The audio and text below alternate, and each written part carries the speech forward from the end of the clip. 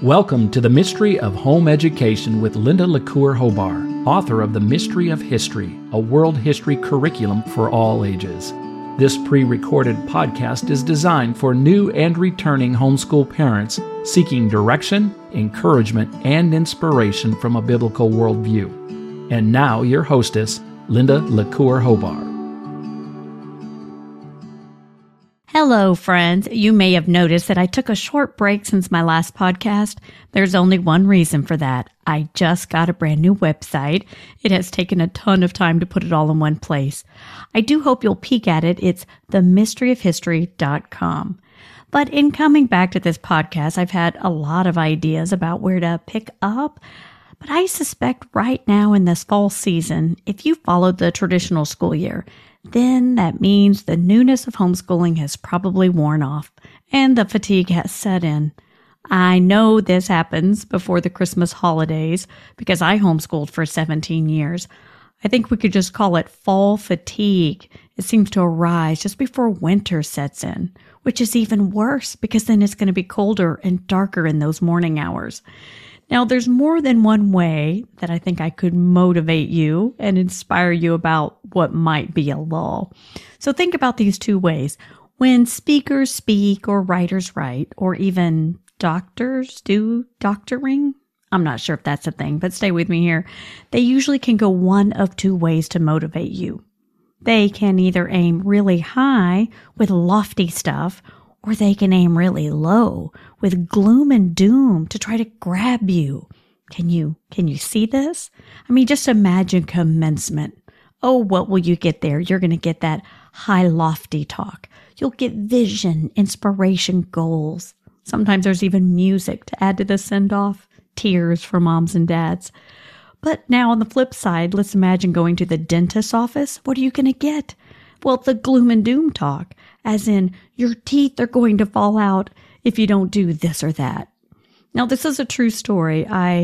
Sorry, this is way too much information, but I have had receding gums for years, and I was so pressured by the idea that I was going to lose my teeth, literally, that I agreed to let them sew tissue from a cadaver into my gums. Yes, it was as awful as it sounds, and it led to weeks of stitches in my mouth. The point being, fear motivates. Gloom and doom, it really does. So anyway, the truth is, both approaches motivate, the positive and the negative. But I'm still thinking about you homeschool moms and dads who are in the throes of teaching, quite possibly weary right now, thinking that it's only going to get worse with winter. So yes, I thought first about the lofty talk, where maybe I do need to tell you that you're going to save the world by pouring into the next generation. Then I really thought about the gloom and doom talk, suggesting that if we don't pour into the next generation, well, we're going to be in some state of apocalypse within 3 years. But seriously, neither approach sounds like the right one for any of us because both fall short of a biblical worldview toward this mission that's in front of you. You see, all those pep talks, they're just not realistic. That's because of this fallen world we've inherited. I mean, have you noticed? Some of these formulas for success, well, they don't work. Some of the secrets to a great marriage, they fail. And the greener grass on the other side, I'm sure sometimes it's just spray painted. On the flip side, those gloom and doom talks, well, seriously, they're so bad right now. I mean, everything is rather severe. There's drugs, crime, the price of gas. It could lead you to not want to leave your home and just dig a shelter. I mean, we may laugh at that, but you know, and I know, some people are doing this.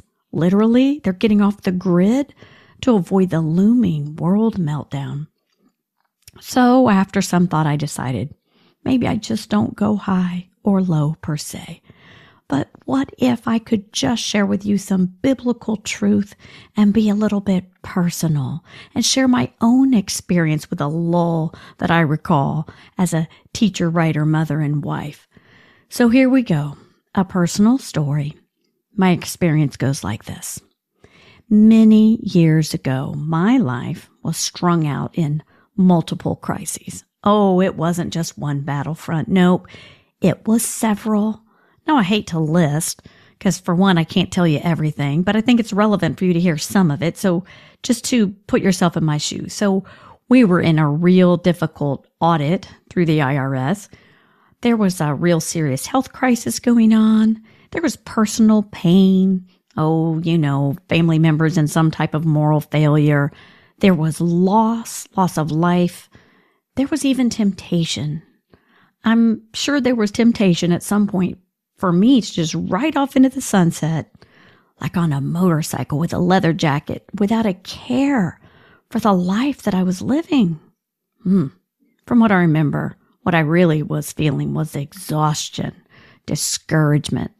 I just wanted to give up on my role as mother, wife, and business owner. I'm sorry if that surprises you, but sometimes we can be that defeated, right, ladies, gentlemen? Across the board, there are those times. Well, in my frailty, I so vividly remember crying out to the Lord. I remember opening my Bible, searching, looking, hoping for something to hang on to. And I found myself this one particular day in Psalm 19. Now I'm going to read it in part, starting with verse 7. It would say, "The law of the Lord is perfect, refreshing the soul. The statutes of the Lord are trustworthy, making wise the simple. The precepts of the Lord are right, giving joy to the heart. The commands of the Lord are radiant, giving light to the eyes. The fear of the Lord is pure, enduring forever. And the decrees of the Lord are firm, and all of them are righteous." Now, as you're listening to me, I hope you're agreeing that this is good stuff, but there's a little bit more, so stay with me. We're getting to the good stuff. "They, as in God's decrees, are more precious than gold, than much pure gold. They are sweeter than honey from the honeycomb. By them your servant is warned, and in keeping them there is great reward." Okay, we can stop there. Listen, in my selfishness, it was those last two words that jumped out at me that day. And I brazenly asked God, "What is this great reward you speak of?" I guess I was somewhat saying in my shallowness and in my pain at the time. I was saying to the Lord, "What's in this for me?" Have you ever asked him that sincerely? I wanted to know because I was tired. I was tired of living the dutiful life. I was tired of doing the right things and not getting the results I expected. Remember, the formulas in my life, at least at that time, they were broken. Now, again, you don't need all the details. I think we all have these broken episodes. Just use your imagination. Well, getting to my story, the Lord, in his great mercy, he had an answer for me that day that I really wasn't expecting, but I feel compelled to share. So I flipped through my Bible again, randomly. It was almost like I was daring the Lord to just stop my finger where it would, just where it should. And lo and behold, I landed in Genesis 15:1. Do you know what that passage says? God was talking to Abram in a vision, saying, and I quote, "Do not be afraid, Abram. I am your shield, your exceedingly great reward." End quote. Friends, I believe I gasped. I'm pretty sure I cried. I well up now even reading the words that he's the great reward. I fell to my knees, realizing, well, it's him, Linda. It's not a tiara. It's not a crown. It's not a title. It's not success or fame. That was not the reward he had in mind. It's not happy kids. It's not a well-oiled family life without a hitch, the kind we all hope for. No, the great reward is actually him, God Almighty, the maker of heaven and earth, the great I am, he calls himself. Now, I know you know that, or you wouldn't be here. What we have in common is seeking a biblical worldview of home education, so maybe this is no surprise to you. But I hope you'll remember my vulnerability and learn from it, because all the hours you're about to invest on more schoolwork, more housework, a business, pouring into the next generation. Well, it is exhausting. But remember, it's not for a plaque on the wall. It's not for a certificate of achievement. I don't believe they hand those out for being homeschool parents. It's not for a great pension plan. The great reward for living the Christian life and serving others in that sacrificial role is Him. Friends, I just remind you to keep your eye on that as you plod through the rest of this calendar school year.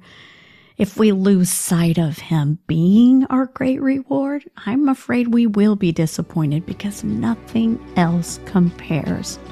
Your great reward is Him.